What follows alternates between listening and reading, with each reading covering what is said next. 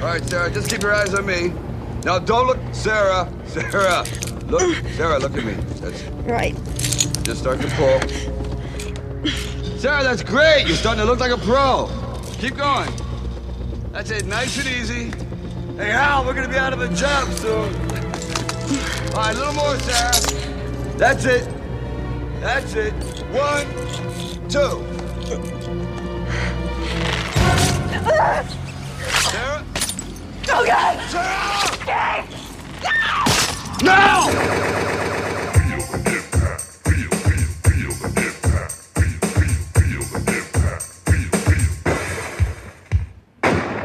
Welcome to Double Impact, the podcast where we talk back. Oh man, we're isopoding and Greg becomes quite the visual comic when we on the Zoom calls. Half the time, but you can't see this because it's an audio format by nature. But half the time when we do these isopods, Greg's looking at his teeth.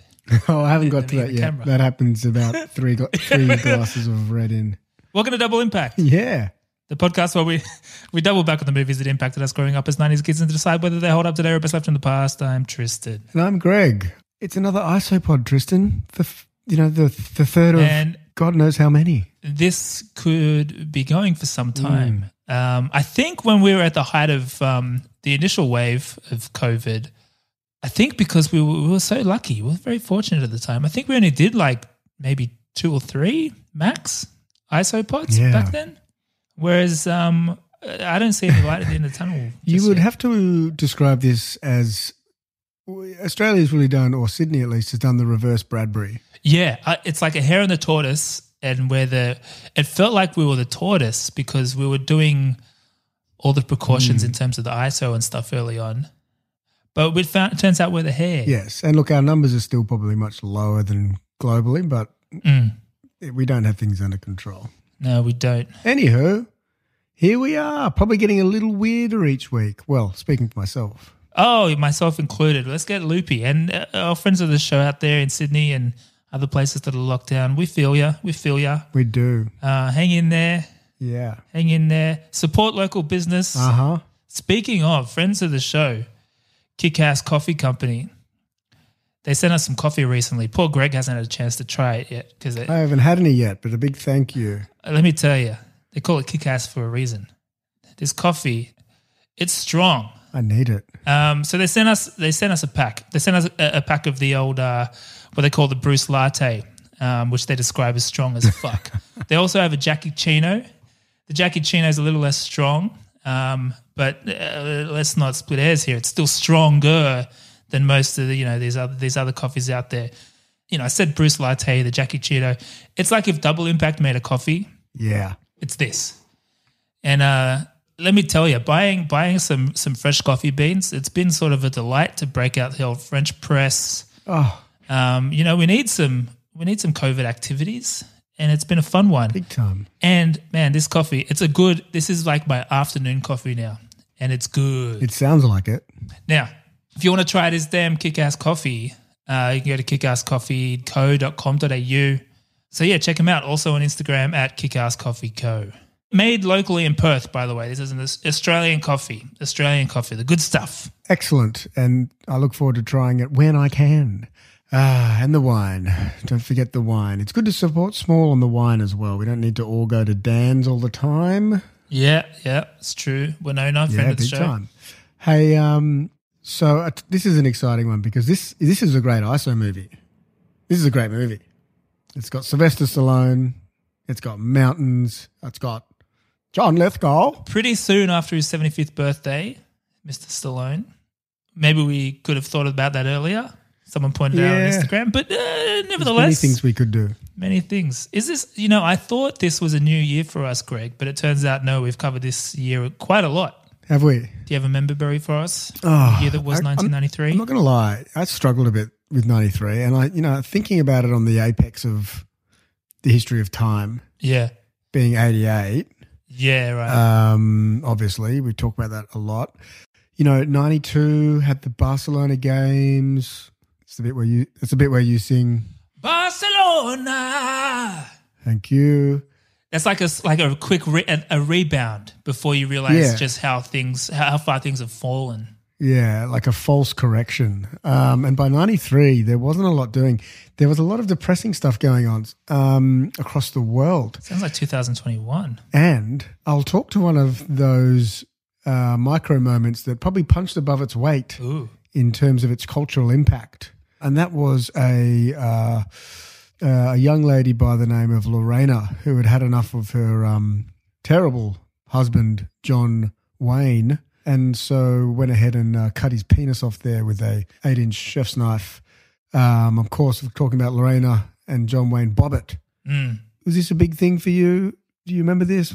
I just remember there being a story like this around this time, and me being of an age where I didn't really get the full picture, but it sounded intense, man. Yeah, it was. Look, it's a pretty grim story, you know, when you analyse the actual facts associated with it.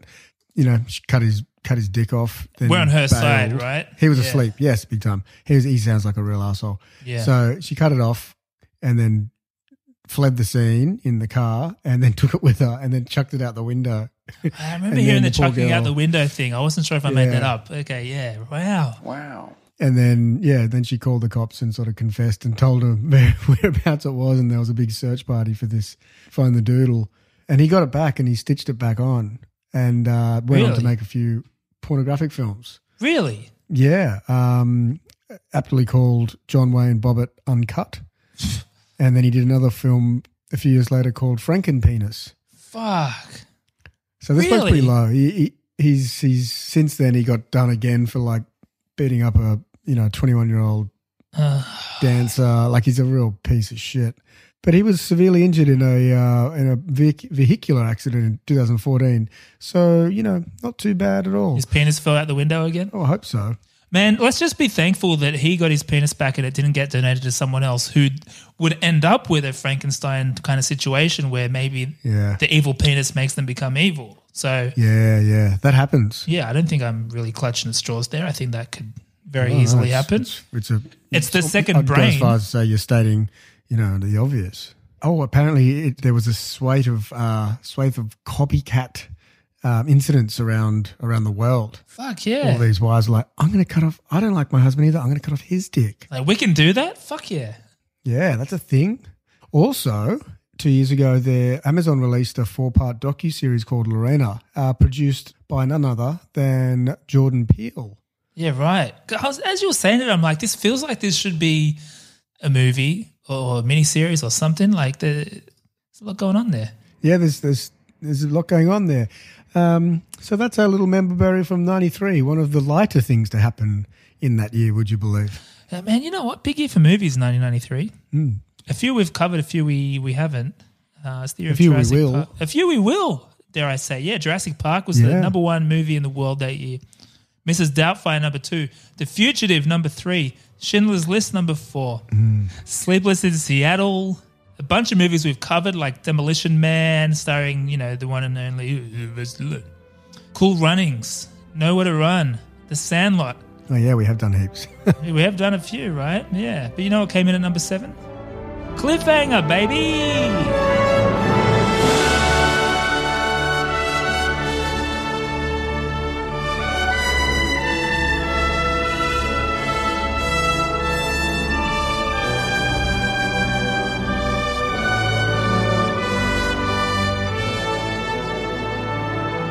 Came out in May of 1997, budget of $70 million, gross of $255 million. Top 10 movie. I feel like I glossed over that, but top 10 movie. A lot of the Lap Pack movies we do, maybe top 10 in our hearts, but box office, not always the case. No. Academy Award nominated. Oh, yeah? For what? I'll just tease you with that. I've got a little segment on that later, or a little ditty on that later. Oh, nice. Best Picture. 3. Really? Con Stress. Oh, yeah. Oh, I like this. I like this a lot. Rotten Tomatoes scores. So from a critic point of view, 67%, audience 52%. Fascinating. This was an interesting one to look at That is because, fascinating. yeah, some of these movies, it's especially Lap Pack movies, it is always interesting to see the audience perception at the time. Like, was this a big thing or not? 52 is pretty not great. A lot of idiots out there, Tristan, I would say. Critical consensus. This sums up the sentiment of the critics at the time. While it can't escape comparisons to the movies it borrows from, Cliffhanger is a tense, action-packed thriller and a showcase for the talents that made Sylvester Stallone a star. It's pretty generic, but, you know. Okay, I got nothing out of that. Yeah, I mean, you know, because Sylvester Stallone was made a star through his rock climbing talents, I believe. That's probably what they're getting at. Oh, yeah, obviously. Yeah. Yeah, who knows? But was this a big movie for you, Greg? Yes. Yes, it was. Me too. I saw this at a birthday party. Oh. Nemanja, who, much like Johnny, was best mate. I watched tons of movies at his house, and his dad, Mick, took a bunch of us to Parramatta Greater Union to watch this for his birthday. So he must have been 12. I think. Wow. Yeah, so we'll put the younger side. So it's a pretty raw movie as we'll get into. Like, there's a lot of swearing and that's the thing. Violence. It is a hyper-violent film, I would say. I thought I saw it at the cinema. And then I definitely did. Well, I checked with my mum. I texted her this before. I was coming into this. I was about to say I saw this at the cinema. And I thought, I'll check with mum. Yeah. She's like, no. Because I would have been 9. Yeah, you'd have been Of quite course young, I didn't see this at the cinema. I don't know when I saw it. I feel like it was a family thing. Like maybe we just hired it as a family. I don't know. But the opening scene and how that's been borrowed from ongoing and popular culture is definitely like a big memory for me. Namely, Ace Ventura 2. It's the opening scene in that, but it's a raccoon instead. There's something similar in Spy Hard as well. Yeah. But I think from after that initial viewing, I don't think I watched it again until this week. Oh, no way, Jose. I think so. I can't remember a time, unless it's just I've seen been it quite on a lot over the telly or years. something. Yeah. It's That's interesting. You never piqued your interest in between. When I think of this movie, I reflect fondly upon it, but I've never had the urge to like, oh yeah, Cliffhanger. Yeah, it's just kind of sort of been like in the, I don't want to say middle of the road because it's not like it makes it sound shit, but it's more just, it's never had the hook for me to be, I got to go back to that. Yeah. Until now. I love anything with a mountain. I love a mountain film. Yeah. Very pro mountain film. You're a mountain man. Big time. From way back. Do you have any? So, is this like something you revisit frequently? Like you mentioned Jaws the other week. That's it's not like that. Yeah, no, I didn't. This isn't my annual viewing before winter. Before a brisk walk. My summer. Yeah. Ooh, before I head out on a cold winter's morning. I've just sort of peppered it. I've just enjoyed the movie, so I've just watched it. Yeah, you know, it's a good like Sunday hung kind of film. You can zone out a bit as well. Like you don't have to pay attention the whole time. You're not going to miss much. Under a doona in winter. You know, you're feeling nice and warm, and he's there in the snow with no shirt, going, "Oh, I'm heaps comfier than you are, Gabe." You know? Yeah, he's a cold man. Bit of that. Oh, my only other thing was that Northern Exposure was such a big thing at the time. Remember that TV show, Northern Exposure? Yeah. I was a bit too young. I remember the ads really well. Yeah, exactly. Because I was too young to really appreciate it. But it seemed, for something that seemed so important and I feel respected at the time, it's pretty invisible in terms of, there's no trace of it now. Like it's not a thing that people refer to as, you know, it was a good show. You know, it's not like people still talk about Twin Peaks. Or, you know, there's no reference to that. It doesn't exist in culture. But I couldn't remember if I remembered it or not. So I decided to look up the theme song. And let me know if this tingles any member berries, but it did for me. I can hear it already.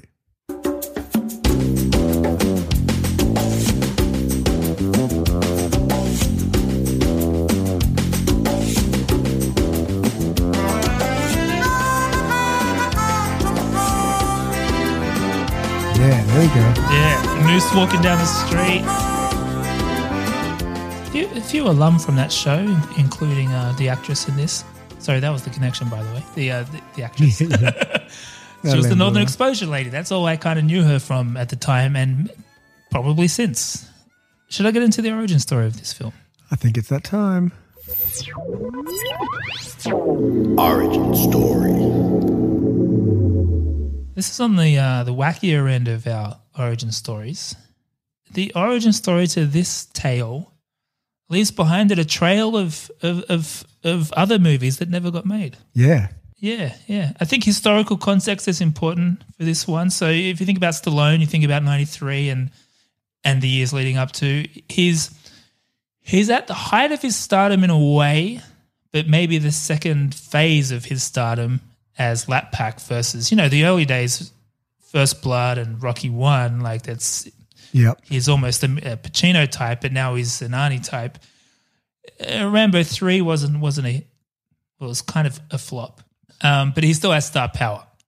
And if you remember from our First Blood episode, First Blood was basically the thing that gave Carol Co. life.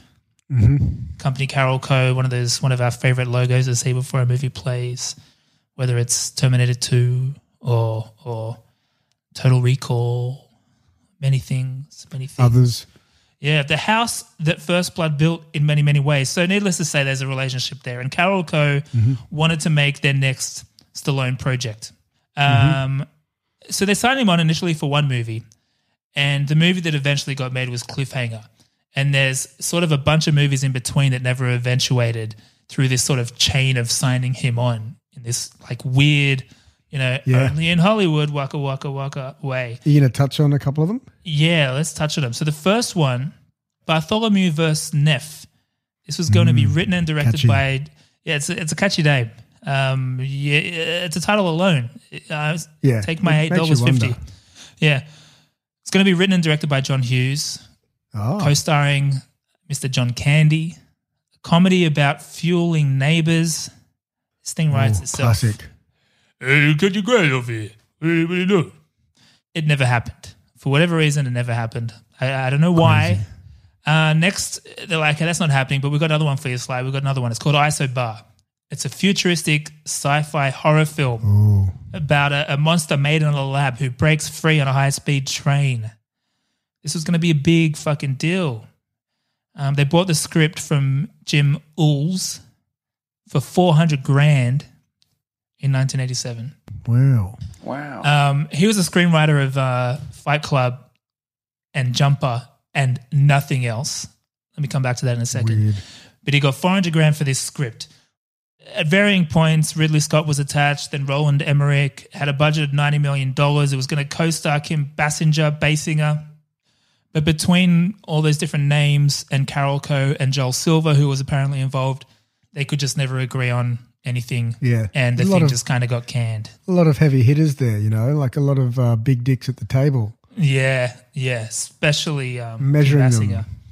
them. Hey, what is it? Pissing contest over here. It was one of those ones.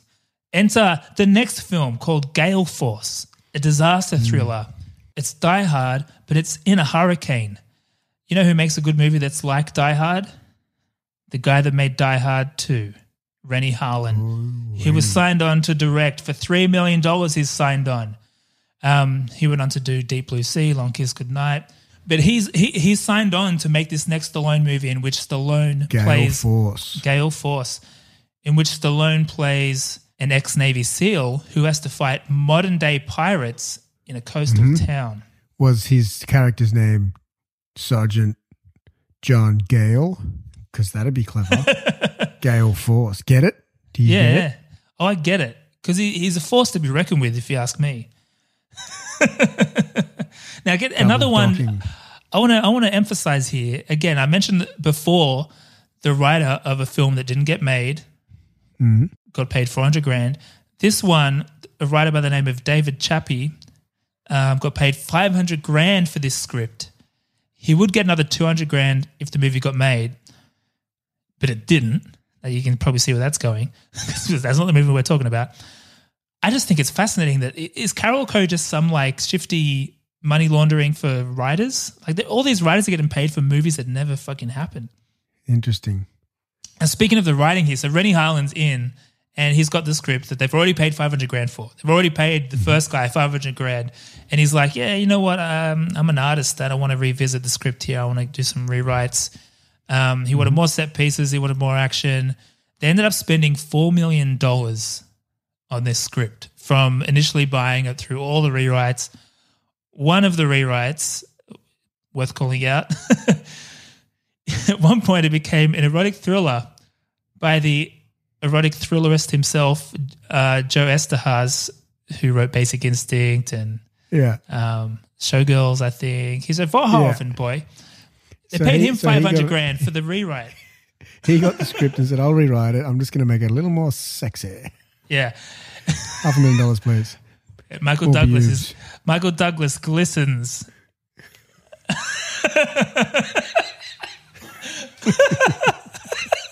Greg's doing a very dare I say, a very astute impression of Michael Douglas's lips. It's hard to describe. They reach out. They're reaching out for something. Anything.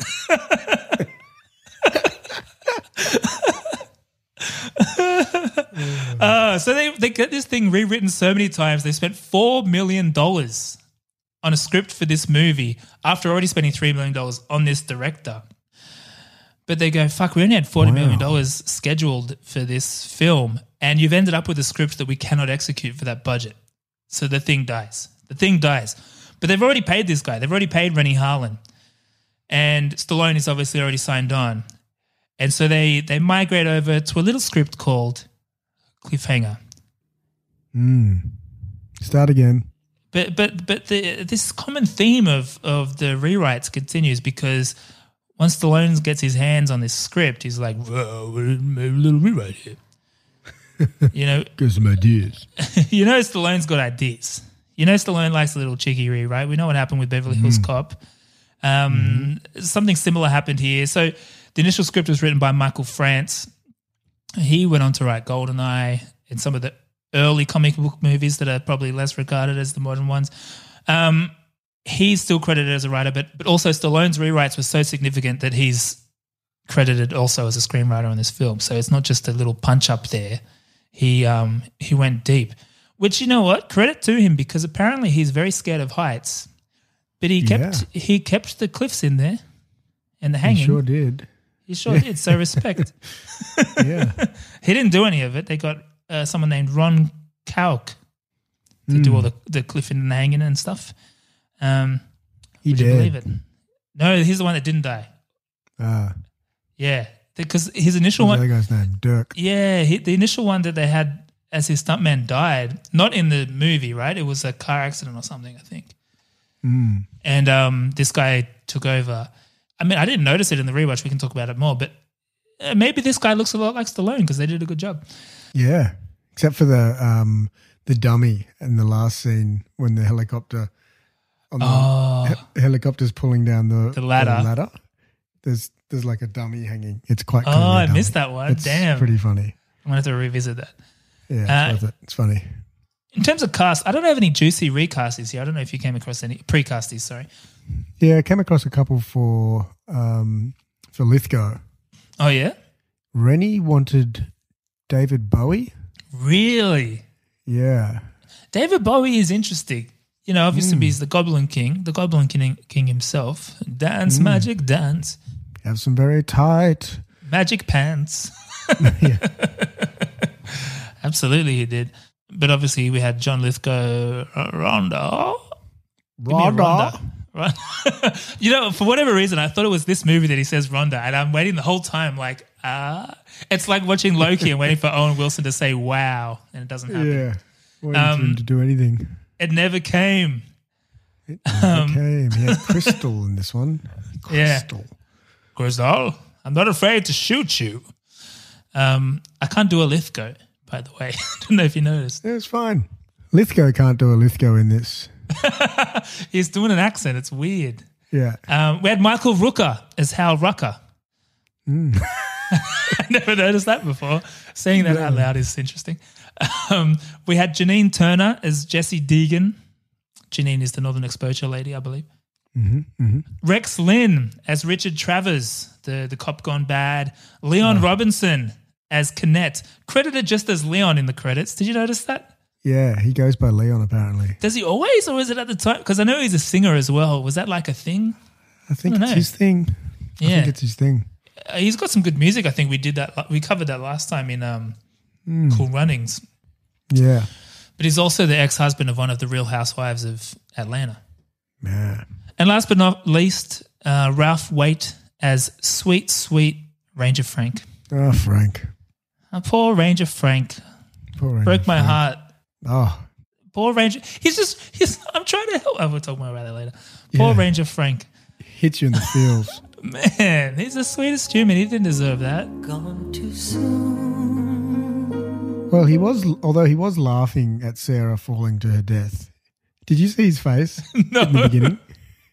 Really? Go back and watch it. His face in that opening, horrific scene, he's like watching on with terror, but he's like, he's like, smiling. Yeah. Well, people process terror differently. You're saying he deserved it. Yeah, he had it coming. All right, let's play the trailer. Oh, one thing. So basically, this is actually the TV spot, not the trailer, because the trailer decided to get all artsy and just play dramatic music and no dialogue, no voiceover, no nothing. Poor audio experience. Yeah, it's not good for a pod. So I had to pivot and I found the TV spot, which sounds like, to the untrained ear, maybe that's the same thing, but there's a few things to remember. TV spots are a lot cheesier generally and shorter. So without much further ado, here's a TV spot for Cliffhanger. They stole $100 million in midair and lost it. Now, to get it back, Recognize these locations? they'll make one man a hostage You're not going after him. Trust my God. and the other a moving target.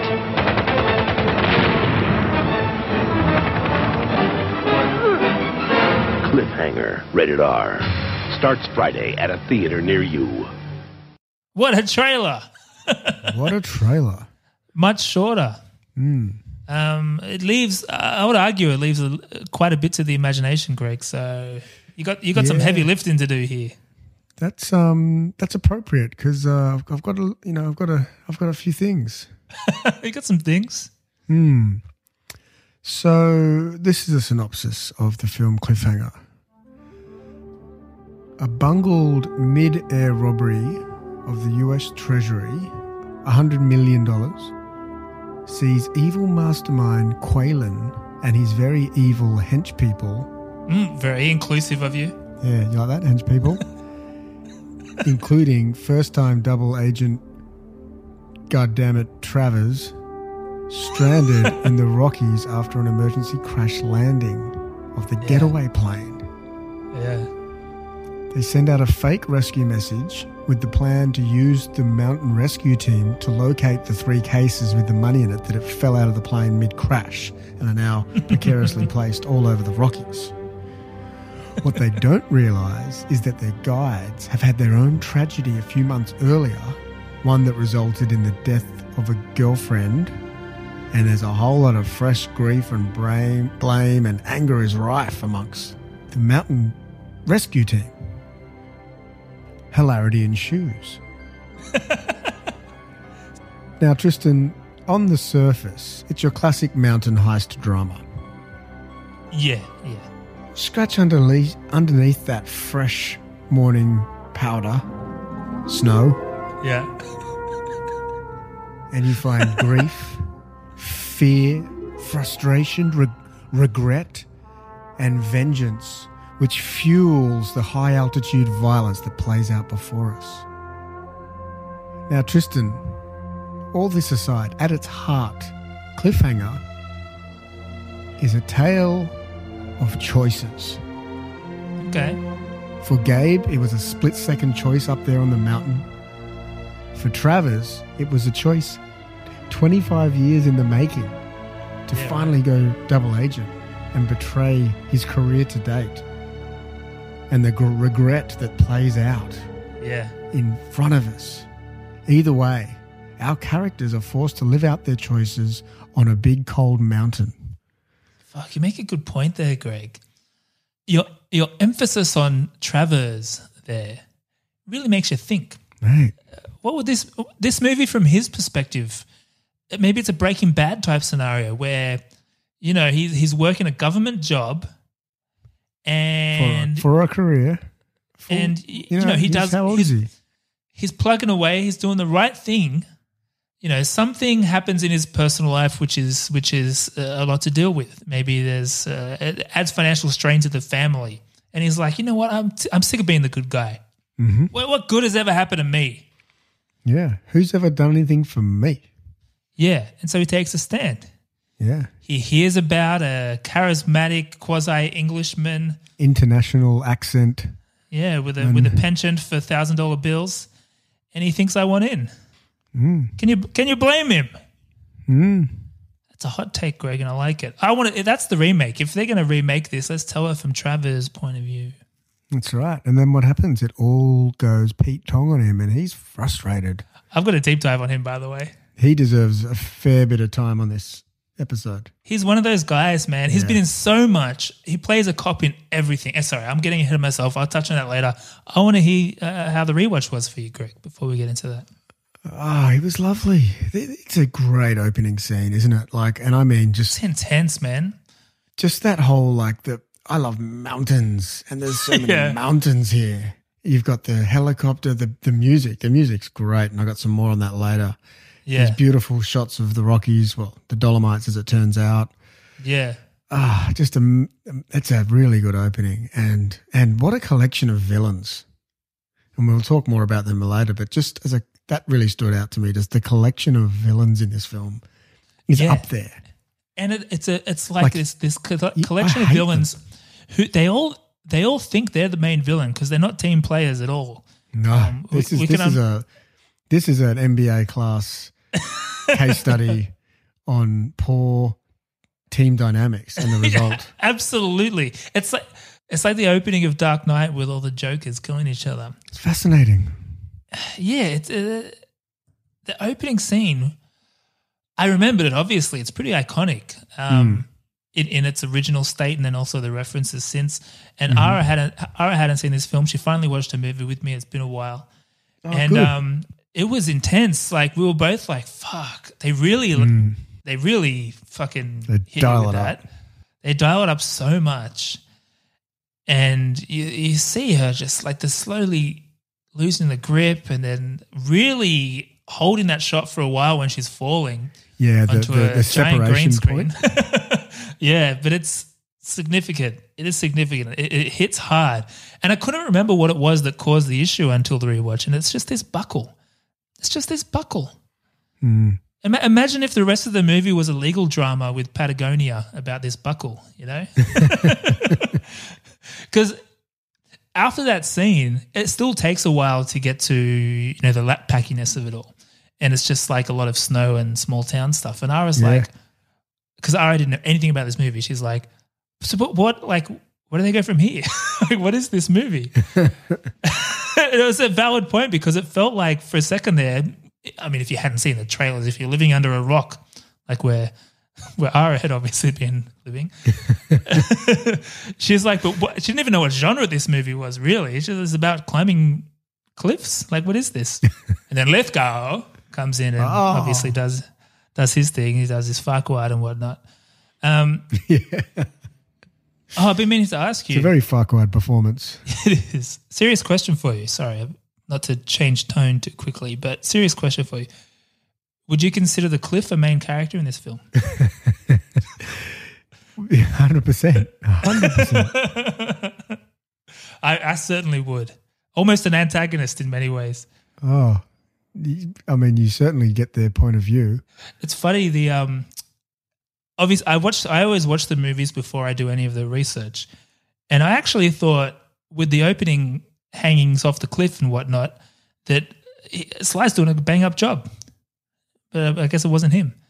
But it seemed pretty realistic. I was sold. That he's doing a lot of these things, even though I guess he wasn't. I think it looked relatively legit, yes. I do have a few points on believability, if you wanted me to sort of get into those now, or are you just talking purely about the aesthetic? I was initially talking about the aesthetic, but I want to hear this because, believe it or not, there was actually the initial cut that the director wanted. Yeah. It was more of everything. So Stallone was asked about that original cut, and he said, the director's cut was met with a lot of disapproval at the screening and received some alarmingly low scores, mainly because the stunts were absurdly overblown. For example, the average man can maybe jump 12 feet across a gorge, and the stunts had me leaping maybe 300 feet or more. So situations like that had to be pared down. Yeah. So you're probably better off with this cut, is what he says. It's pretty fucking hilarious. Well, good on them for listening to the people. Yeah. But what we're left with, Greg, you think there's still a bit of still a bit in there. Hard to suspend disbelief? The cold T-shirt is a big one, I suppose. Yeah. Yeah. Sly running out or Wim Hof for an hour and a half is a bit much. Like he goes from T-shirt to no shirt. He's underwater. Yeah. In an ice lake. Well, and also initial T-shirt, soaking wet T-shirt. Yeah. And his lady friend breaks out the old emergency sweater and he keeps the T-shirt on. I don't know, to be honest, what the right thing to do is there, but I would intuitively think that you take off the wet T-shirt, right? Is there some mountaineering rule that I'm forgetting about? It's a great question. Friends of the show, if you know the answer to that, is leave the shirt on. That's fascinating to us. Because it's a wet shirt and it's got to be ice cold. It would be a frozen shirt pretty soon, right? And his hands are just in the snow willy-nilly. I get it. He's acclimatized, but, you know, there's limits. The under the ice stuff is pretty. I remember that being a big deal. That stuck with me, the under the ice stuff. I kind of forgot it was in it until it came up, and then it all came flooding back how much that fucked with me. It became like one of my. Oh, maybe that's part of it. Same year too. It became one of my, like, you know, as a child, like most feared ways to die. Like how fucked would that be? You go under, you fall under, and then it's frozen by the time you come back up. That's fucked. And you just tap it under there, like, let me out. Yeah, I think it's fucked up, man. I think I might have had an issue with that when I was younger as well. Now that you mention it, it's pretty fucked up. I'm okay now. I've got over it. I'm okay it doesn't, too. Like if I'm just avoid the ice. heading out to the shops, I don't think about it. Although every year there is like some viral video of someone falling through the ice. Oh yeah, classic. Funniest term, ice falls. I just put Benny Hill music over the top and it's fine. Yeah. All right, I got a few more things here. The second one is his physique. Look, I'm no mountain climber, but Sly's he's fairly stocky and he's carrying a lot of muscle mass. Doesn't lend itself into a strength to weight ratio perhaps required.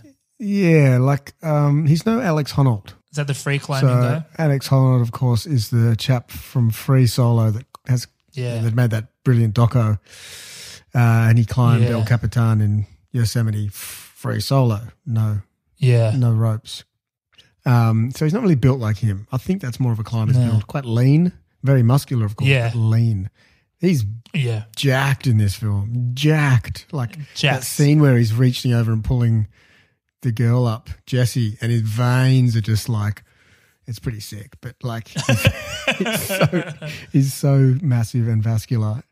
I think he really hit the roids hard for this film. I think that was like... I think so, because Demolition Man was the same year, and we get more exposure to the full physique in that one. And I think we were both like, I think this is maybe peak Stallone in terms of physical fitness. It might be. Peak jackness. Like if you look back at First Blood, like he was super fit, but he was very lean. He was normal, natty. It was normal fit. Yeah, he was natty. But he hit the needle. He hit the needle hard for this. And it's hilarious. I've got a few more. I'll just keep going. There's 2 more. Keep going. Yeah. Keep going. These are getting more into the climbing space. So I mentioned Alex Honnold.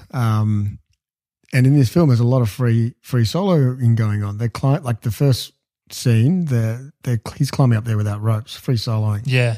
My understanding is when you free solo, you don't carry all the gear because you don't use it. So why would you weigh yourself down with a waist full of clamps and fucking carabis and whatever else they use? In this film, both him and Hal are just climbing around mountains everywhere, not using any ropes, but but carrying all the gear. Maybe they were just some sandwiches, like some tuna They could fish, have been metal sandwiches. peanut butter. Yeah, it's possible. It's possible. I think the climbing community had a gripe with that one, and then finally Fair on enough. gear, that bolt gun that just shoots the bolts in to clip onto doesn't exist. So Right, you've gotta, like, really? At you've all? gotta- Yeah, you've gotta, like, I thought there was like it's a about a hammering 3-step thing. process or Yeah. something, including hammering and and he's just got the gun, just shoots in. I didn't know that didn't exist, but it did strike me as odd, just in terms of like a sustainable kind of thing, that all these climbers up there just shooting things into the rock.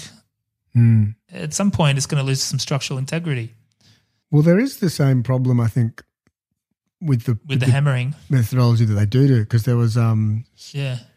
there was a brand back in the 90s or maybe noughties that there's that really famous, where is it, somewhere in Mexico perhaps, there's this really famous rock formation that's just this giant sort of monolith Oh, right. that just goes up, and it's very famous and popular with climbers, and you couldn't climb it anymore, and the brand wanted to use it, maybe like Red Bull or someone, and they said as a deal to the local natives who had ownership of it, said, "Oh, we'll clean the whole rock if you let us film this content piece." So they went in and took out every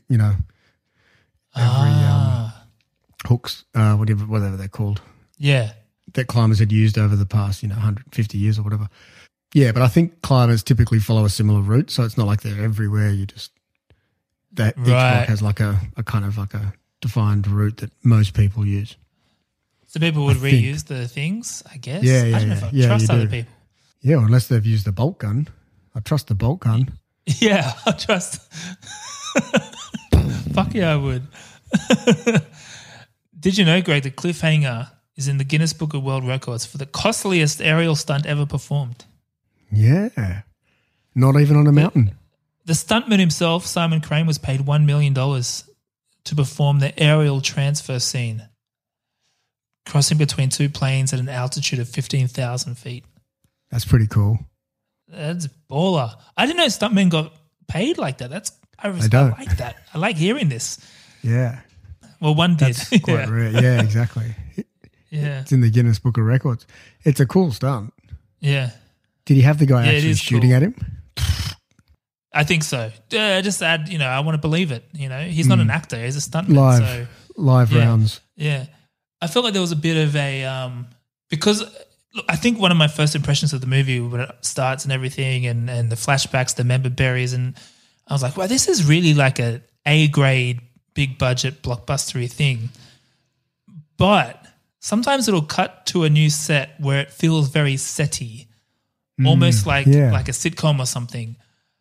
Like this is random, but it gives me flash. There's an episode of Fresh Prince of Bel-Air where they get stuck in a cave and they find like a big bag of money, but they have to burn the money to get the fire going. And it's classic. like, oh, can you believe it?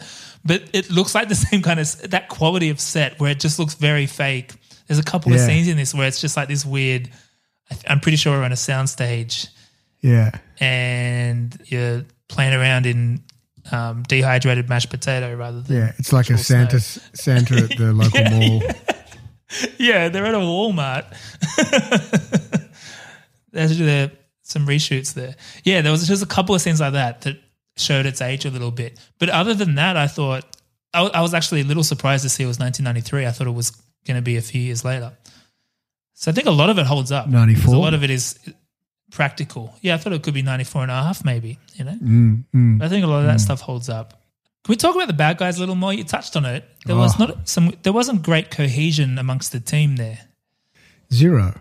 they were pretty single-minded in their evilness. They were very committed to just being evil. They were evil.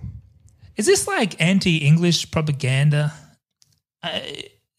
Because it took me a while to realize that Lithgow was English. Because he's got that funny twang where he like Frasier, where it almost sounds English, but it's just a very posh sounding American accent.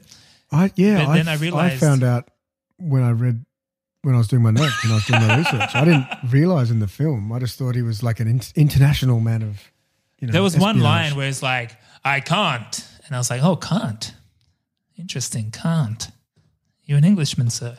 And then I realized all the other ones were English, so I figured, no, okay. The penny dropped for you. Yeah. It didn't drop for me. I think with the bad guys, look, I don't think these are deducting points necessarily. It's because this is one of those movies where as we poke holes in it, I still enjoy it very much.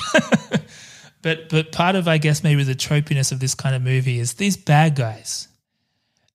There's no nuance to them. They're just pure evil to the point where, a bit like Hans Gruber, I know we talked about this on Die Hard, let's say he gets the money. What's his idea of a good time even? Like, what's John Lithgow? He's going to go buy a PlayStation 5. What's he going to do? Is it cocaine and strippers? Like, he's going to get all this money. Is he going to enjoy it? I feel like it might be a new evaluation criteria for me in Lat Pack movies of villain motivation and villain.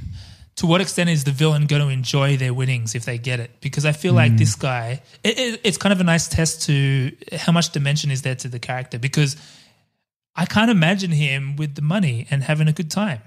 You could argue that maybe he just enjoys the chase and the orchestration and the Ronda.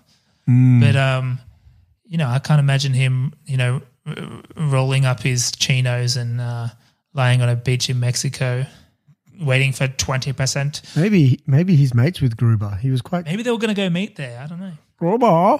There you go. But I think that could be. I haven't quite nailed down the exact metric there. But there's something interesting with these Lat Pack movies of putting that lens on the bad guy there and go, what do you want this? What do you actually want out of this scenario? Do you just want infamy? Yeah. Is it more about winning? What are you going to do with the money? Because he did really cut the sort of cliched Gruber type, didn't he? Yeah. I mean, this movie, we said with one of the movies that never happened that preceded this movie, Gale Force, was Die Hard in a hurricane. This is Die Hard on a snowy mountain, I suppose, in many ways, Gruber included. Can we talk about Rex Linn?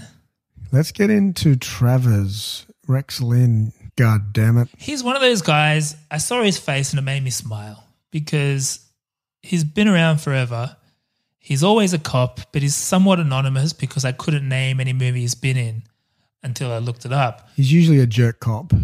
He's usually a jerk cop, almost always a cop. And there's recently been, in Australia at least, a beer ad recently where they cast the guy that's been in all the beer ads. And he's like, you might remember me from all these beer ads, yada, yada. And it's for non-alcohol Carlton or something. But it's playing off the idea that you recognize me, I'm that guy, I'm always in the beer ads. This is that guy, but he's a cop. He's been in 35 movies, and I did start manually going through them all to see if he was a cop, and I didn't follow through with it. Let's just say the bulk of them appear to be he's a cop. And I just think with that in mind, with that beer ad in mind, and having recently done Flying High just last week and talking about how Leslie Nielsen was a bit of that guy, played very straight characters, and we could never come up with someone that could make that pivot to a straight-faced comedy. Maybe Rex Linn is the guy that needs that kind of rebirth, because if he is quite literally, you think of a movie, The Other Guys. Yeah. He's quite literally The Other Guys. He should have been like the main actor in the film The Other Guys. He should have been either Will Ferrell or the other guy. Marky Mark? Marky Mark. That's somewhat ironic that I called Marky Mark the other guy. But there's some there. Anyway, that's more of a side note. I wanted to spend a little time on Rex Linn. He's born in 1956 in Spearman, Texas. He went to Oklahoma State University. Now you're going to enjoy this, Greg, because this is the type of guy that had a career before acting. Mm-hmm. After graduation, he worked his way up to become vice president of energy lending for Lakeshore Bank. Oh. He quit that in 1982, got a job for another oil company, but on the side, he convinced this agent to work with him, and he started booking commercials. This is now in the mid to late 80s. Then in 1989, he booked a movie with Roy Scheider, had a couple more bit parts, and then Bish Bash Bosh, Cliffhanger. Cliffhanger is kind of the big one. Yeah. This was quite early on in his career in terms of having a main role, being somewhere on the top half of the call sheet. But he went on to do Drop Zone, Cutthroat Island, Tin Cup, Long Kiss Goodnight, Rush Hour, Instinct, Django Unchained, A Million Ways to Die in the West, Better Call Saul, Third Rock from the Sun, and Northern Exposure. So with some Cliffhanger alum there, which is quite interesting. But, ultimately, we love that guys. We love the Willie Fichtners. Mm-hmm. We love the Brian Thompsons of the world. And I want to add Rex Linn to that mix. We love the Stephen Tobolowskis. I want to add Rex Linn to that mix. Welcome to the Rex party, Linn, we Rex. salute you. Welcome to the party, Rex. You're a good man. No one wears a moustache better. A cop moustache, a real cop moustache, It's one of those dudes that's really embraced the Friar Tuck look. He's just really grown out the banks there. And he had the banks, like a distinct banks from an early age, because he was only like 30 in this movie, or 32 or something in this movie. Is he? He's forever 40. He's one of those guys. 40? He's just kind of 50 maybe. Yeah, he's just Can we touch on his I'm assuming it's somewhat ad-libbed or freestyled. His use of the phrase "God damn it." Really? There's a clip. Have you got the clip I sent you, perchance? This is Agent Travis saying "God damn it." What the hell are you waiting for, goddammit? Don't you see what he's doing? He's hijacking the shipment. Don't listen to me, goddammit! Oh, goddammit! Shit! Where the hell is that goddamn plane? Don't use my name, goddammit. Oh, goddammit! Oh, goddammit! You asked hell for it, goddammit! God damn it! Come in, goddammit. I feel like it's almost an acting exercise where it's like, now I want you guys to explore different ways to emote using one phrase. I feel God damn it. God damn it. God damn it. It's feeling like a class. NIDA, the God damn it unit. I reckon, you know how we can all be parrots somewhat and pick up, jargon or phrases that people will spend a lot of time with you. It's funny how other people in the film are using it as well. I reckon he said it all the time, and then other people have sort of picked it up and dropped it as well. Yeah. I just made that up. It feels like that, doesn't it? I think there's something in that. There's like, I want you guys, the script is there, the dialogue's there, but I really want you guys to explore the emotions. Maybe I'll give it a goddammit. It seems to be the go-to. Explore. So they all had a little goddammit time. What was the style at the time? I mentioned the trailer being a little creative with a lack of any voiceover or dialogue. And I think I wanted to touch on the marketing here overall. Maybe something we gloss over a little too much, considering our fucking day jobs. Maybe that's why we avoid it. I want to touch on some of the marketing here. The trailer I mentioned, mostly music, entirely music. The TV spot, even quite a bit of music, but with some VO. The promo interviews with the Bobby Wagons of the world and all those guys, very mid-90s. So often you see these interviews for film promotion and it's in a hotel room with some slight set dressing, movie poster in the background, and all the reporters come in, interview and leave, all that shit. This one was obviously doesn't translate to audio so much, but they had it all dressed up like a mountain. And all the interviews were recorded with like a handy cam. Did they pump the AC? Maybe, I couldn't tell. I didn't see any erect nipples, but frosty there was. But the camera's all moving around like a fucking Blair Witch. Yeah, Blair Witch. Yeah. I was going to say Travis a Bourne has got movie. snot coming out of his mouth. Oh, yeah, it's got some stalactites forming. Some bat caves. Wait, some bats in the cave? What's the expression? I don't know. Yeah, bat in the cave. There you go. But I watched some of these interviews, and there's some real pure Stallone in these. And I've got a clip here, and he gives us a glimpse, because I mentioned before this stage is at in his career where you think about, we talk about this all the time, but for most people who don't spend so much time living in the 80s and 90s, it's easy to forget just what a critical darling he was early on and the evolution he took in the space of 10 to 15 years from like, imagine if you started as, who's a critically acclaimed actor? I don't know. Timothy Chalamet becomes The Rock. You know, it's like he starts in his younger. like a very almost an art house kind of thing. And it's a rare moment where he gives a bit of a glimpse. He's asked the question, what's the downside of being Sylvester Stallone? And his answer is, look, I'm probably projecting a little bit on just what I think about this guy, but I think there's some nuggets there that start to paint a bit of a picture. What is the downside of being you? Now, you're a Superman. You look like a god out there. I mean, look at this character up there. You must look at that guy and say, I can't believe that's even me. Yeah, that's true. I mean, we all know the upside. What's the downside? Well, I mean, you know, the truth is that really isn't me, in a sense. I'm basically a thin person. I mean, I put on 20 pounds to do this film. I'm not that big right now. So I wish I was. So I have something to aspire towards. But the downside of being me is, well, I feel as though I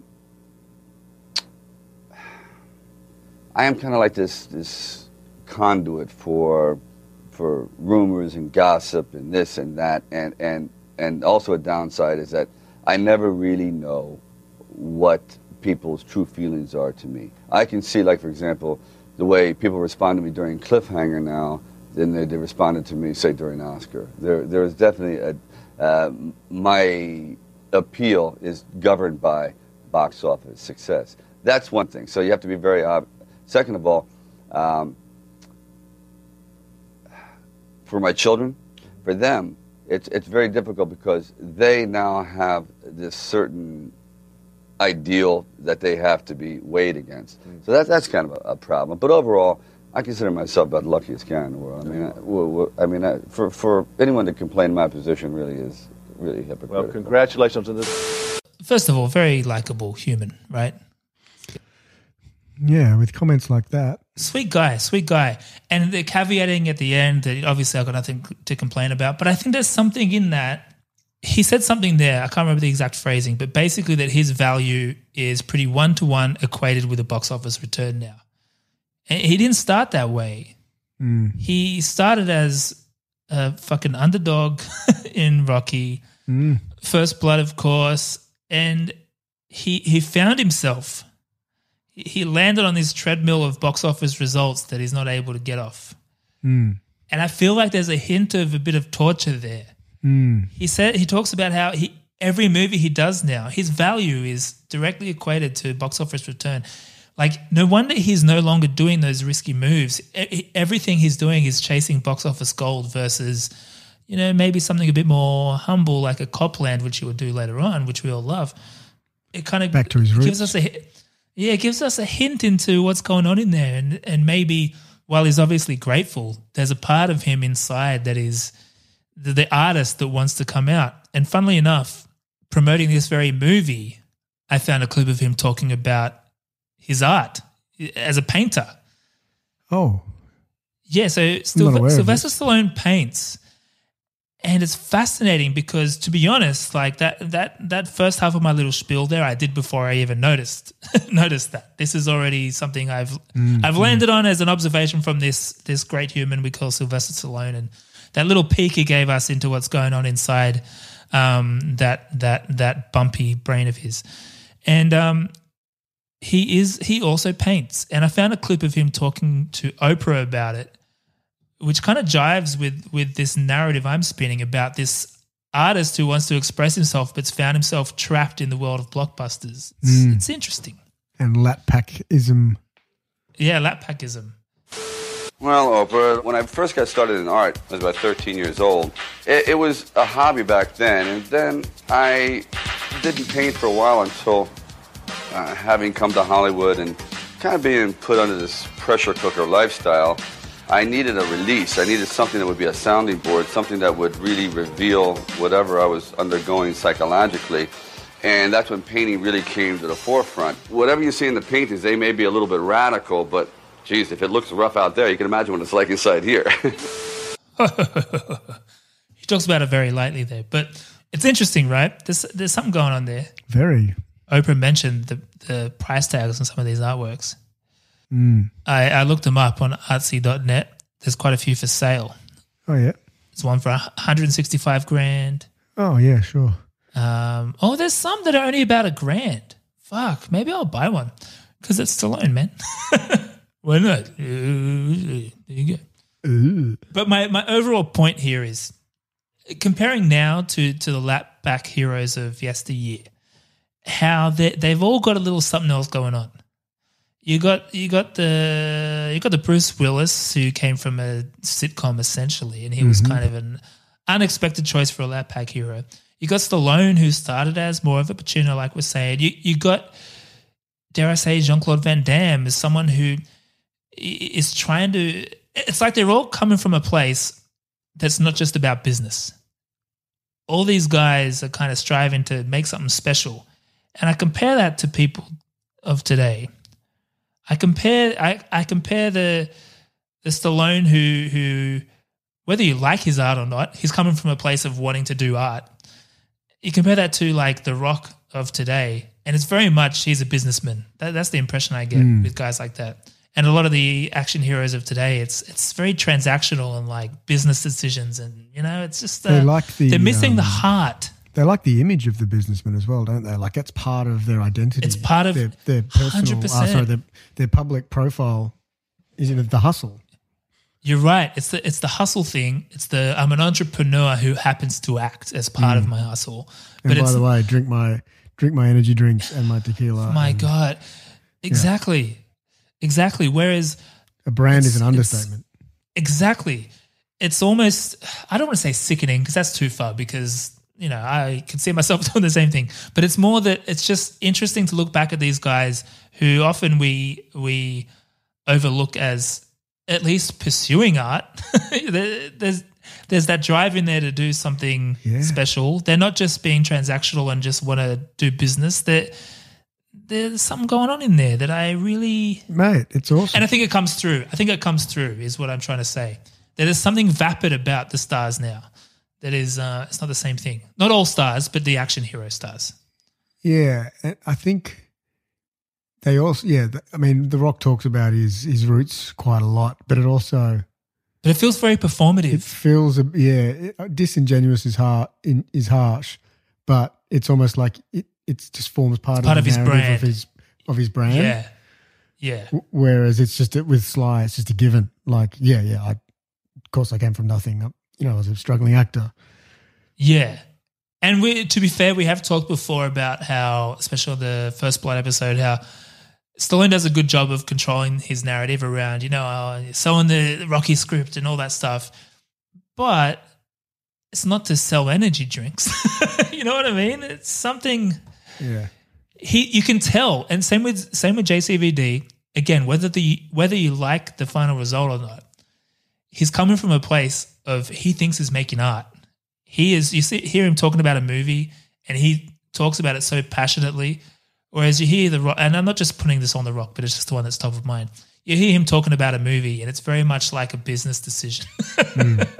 You know, and there's some new announcement about him making a Christmas movie, and it sounds very much like there's a gap in the market versus this is something I wanted to bring to the world. You know what I mean? It's and they talk about it as the first installment of an ongoing saga, and it's, you're already talking about it as a business. It's a franchise. Yeah. Yeah. It's I miss these guys. Hey, I've got a little bit on the music that led me to some digging into the academies. Oh, okay. The music in this I thought was terrific. You know, the opening scene, it's, it's orchestratic.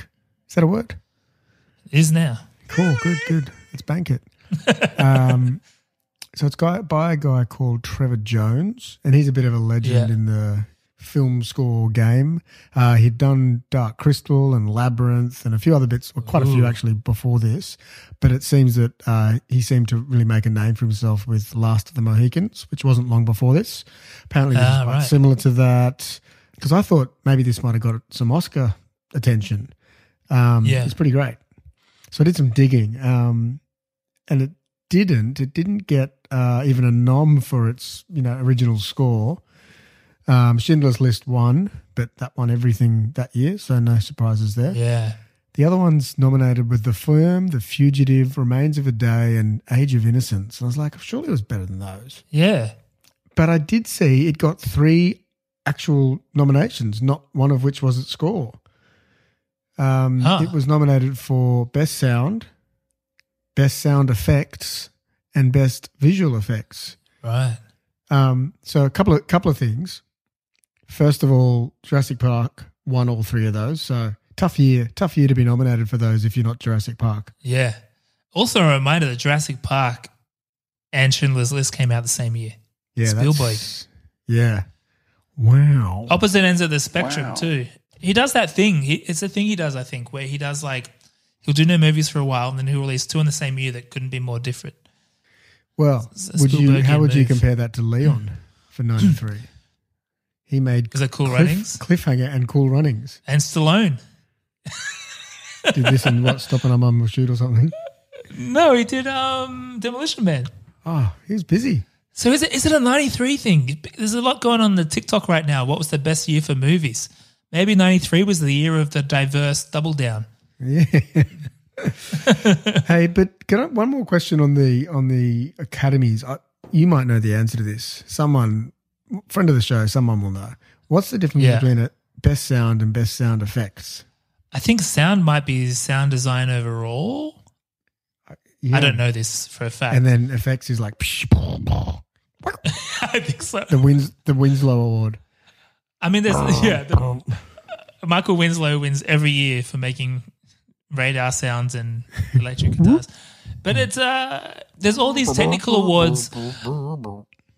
I think the awards shows are a declining thing in terms of viewership, and I feel like they're making all the wrong decisions in trying to make them more interesting. Because one of the things they do is they remove all the technical ones. I actually want to see in the main broadcast who's winning best sound effects and have Michael Winslow out there and I don't care about a lot of the other ones. And they just put other filler in there. Show the awards. They do more time spent on the red carpet. Yeah, it's bullshit. Can I touch on real quick? We mentioned Carol Coe, and we can talk more about this when we eventually cover Cutthroat Island. But the house that Rambo built in many ways, this movie, by the time this movie came out, between Rambo, between First Blood and this movie, you got Total Recall, you got Terminator 2, you got Basic Instinct. A lot of big movies are coming out of Carol Coe. However, but they're paying their script bloody writers all this goddamn money. They spend all their money on scripts that don't get executed. That's a fucking good point, because they also do a lot of small budget movies that weren't profitable. Net, they weren't making money. They're shit with their dough, clearly. I didn't want to interrupt when you were talking earlier, but that was what was going through my head. I was like, fuck, no wonder these guys didn't make it. Like, they've been criticized for spending too much on the stars as well. Yeah, right. like they ran out of money. So even before they started shooting this, they had to make deals with a bunch of different companies, distributors, to give distribution rights to other people. They sold distribution rights for North America, Mexico, Australia, New Zealand, Germany, France to TriStar. Wow. In exchange for getting half the budget. And that means they're already on the decline because they haven't been very good with money. Hey, can I just to interject quickly, another thing specific to this film, I heard they used real money for that 100 million that Sly threw all over the mountains. It wouldn't surprise me. Cost a fortune to hit this place. That was a great line. He was burning real cash. Legal tender. That's my money. Would it have been better if he had sorry, I digress slightly, but wouldn't it have been better if he had a really unusual English accent? Not unusual, but just Austin Powers. A specific, something a bit more. Yeah, Austin Powers would be perfect. $1,000 bills make me horny, baby. Oh, there was a connection there. Farquaad and the Shrek. Oh, yeah, of course. But my point is great. Sorry, mate. That's all right. This movie is a big bet for them, but they've already shot themselves in the foot because all the money they're going to make at the box office is going into someone else's pocket. So even though this was a number 7 movie worldwide for the year, made so much money, hardly any of that money went to them. They had to shut down production while shooting the movie on numerous occasions because they ran out of money to pay the crew. They went $40 million over budget. Stallone had to sacrifice some of his salary to sort it out. This was the beginning of the end for them. After this movie, they had to shelve. We mentioned before in the Total Recall episode about an unrealized project with Verhoeven and Schwarzenegger about the Crusades, which sounds fucking epic. They had to can that. The final nail in the coffin was Cutthroat Island, directed by this same man, Rennie Harlin, in 1995.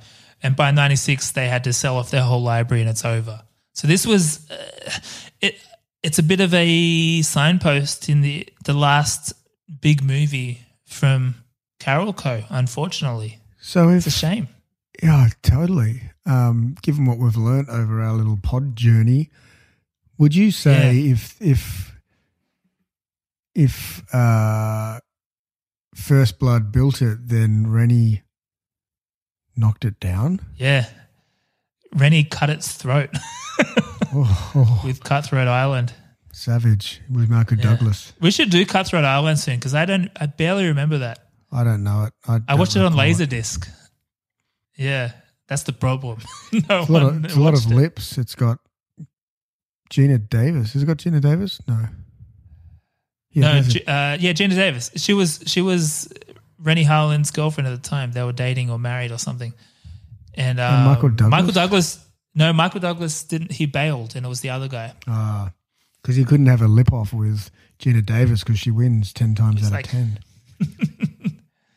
So a sad state of affairs. But before we get into verdict, one little Easter eggy thing, man, and I can't believe we've gone this far without talking about Michael Rooker, because I didn't really realize who he was back in the day. And dare I say, this isn't a backhanded compliment, but he was quite a handsome man back in the day. And that's why I didn't realize he was the same guy. But he's the guy in Guardians of the Galaxy. He's the guy in Walking Dead. Yeah, the whistle guy with the blue face and all that shit.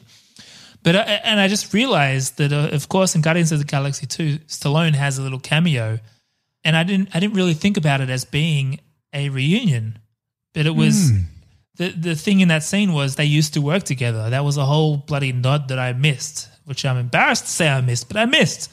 But must acknowledge credit where credit is due. Interesting. Nicely done. He's definitely. I like guys that are. He's fortunate enough to have a long tail career. You know. I think he was a bit of that guy for a while, and then he's had a real moment in the last few years. I think he's definitely got a presence. Absolutely. Yeah, he's got an energy to him. He's got some. He's got some charisma. He's got something. Yeah. He's always welcome. If I see him in something, it's like yeah.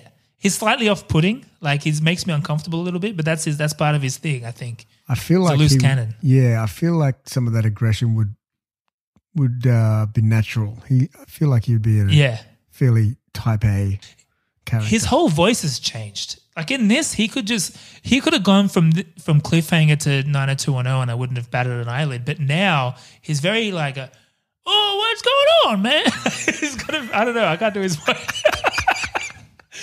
He's got a very loose cannon, man. Yeah, he's got like a worn out voice. Gone a bit Gary Busey kind of. Yeah, I was gonna say that. He's like if Gary Busey's gone 10 steps, he's just gone a tasteful 2.5 steps. He's sort of it's side just by side with James a character Woods or now, something. man.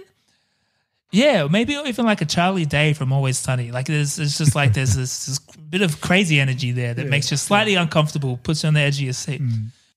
They're the one you watch at the house party. Yeah, keep an eye on that one. They're fun at the beginning, but you got to watch them at the end. They may pee on your couch. Rooker's here. Fucking Rooker. All right, you're on Rooker duty. Let's get into the verdict. I don't know what to say, really. I don't remember asking you a goddamn thing. I am the law. I'd like an answer to the question, Judge. I want to have them answered immediately. You can't handle the truth. What are you waiting for, huh? Say what again? Say what again? I dare you. Nothing further, Your Honor. And that's all I have to say about that. I don't have a pithy thought here. I just think it's a pretty good movie. It's hard to put a number on this one too. Not that I don't think we officially do the number thing, but sometimes it's a nice way to put a little thing on it at the end. It's definitely a rewatch first and foremost, but I think it's also nice in terms of rewatchability. It's in this weird space where it is like it's a delight to see big shot on location cliffy things. Yeah. Versus green screens and shit. But at the same time, if it was made today, you'd have a Tom Cruise out there doing all his own stunts. So it's on the one hand, you got this thing of like, yeah, it's nice to see something real. On the other hand, if it was made today, maybe it would be even more real. But a rewatch nonetheless. What about you, Greg? Yeah. I enjoy this film. I watch it from time to time. I actually wanted to watch it again today. I thought it was. I wanted to do a double, but it's just a little bit too hyper violent to have on with for the kids, nearly 5-year-old and 2-year-old running around in lockdown. And there is a little bit of boring middle syndrome too. Maybe not the entire middle, but there's some bits. There's a bit. Yeah, there's something. Some tightening. Yeah, it needs a little. It could do with a bit more twisting, perhaps. Yeah, like all those bad guys stabbing each other in the back. Yeah. Yeah. It's quite linear and obvious, I guess. As I say, what a collection of bad guys. Shout out, we didn't really talk too much to the geezer, the Cockney geezer. He was a nice addition. Almost like the Vinnie Jones before we had Vinnie Jones. And mate, all in all, it's just I like mountain films. This is one of them. It's in the mountains. Yeah. Mate, I thoroughly enjoyed it. I give it 4 stars. What was that one? 4 stars? Fair enough. What was that one a few years later? It was a mountain movie with there's been heaps. Chris Which O'Donnell. one? Vertical Limit. Yeah, was that good? Apparently it's even, like, this is one of the most hated movies by climbers. Oh, okay. And I think Vertical Limit is number 1. Or like, yeah. So it's good. That makes it sound like it's good. If you do, you don't want to watch it realistic. No, unless exactly. you're watching a doco. Yeah, it's got to be ridiculous as possible. If we do like mountain films, off topic a little bit, but the Eiger Sanction from the 70s with Clint Eastwood is a banger. Check it out. Oh, really? Oh, man, it's so good. Well, at least it was when I was a kid. I haven't seen it since I was a kid. Yeah, right. Damn. Did Simpsons do it? I don't think so. Probably. Did you come across any? I didn't look, to be honest. Sorry. There was definitely a porn parody. But I just remember from when I was younger, there was apparently a film called Titty Hanger. Bechdel test, no. Nowhere near. There's one female character. Oh, no, 2, but they're opposed. FX test, I'd give it an overall yes. What about recasties, Greg? You got any? Oh, look, I wanted it's an interesting one. I kind of got a bit sidetracked when I started scratching into this. I like the idea of Tom Hardy being in this film. Yeah. So I Fuck, first he could be the bad guy or the good guy. Yeah, or the friend. I had him as Hal first up. Yeah, the angry friend who Michael Rooker, angry friend who lost his wife, and then I was like, oh, but he's British, and I've just found out that Quaylen's meant to be British, so I was like, well, he could be that guy too. Oh, and he's got he sounds a bit, and Lithgow sounds a bit like Bane. Whoa, wait, hang on. His Bane is doing Lithgow. Yeah. Yeah, inspired by, story by. Yeah, man, there's something going on there. Voiced by. Lithgow should have played Bane. That would have been something. Or Bane's dad. Murdered in the dark. Go to your bedroom and turn off the light. Bane, say thank you to Rhonda. Murdered by Rhonda. Now Bane is Bane. That works. It's there. Bane, clean your room. Yeah.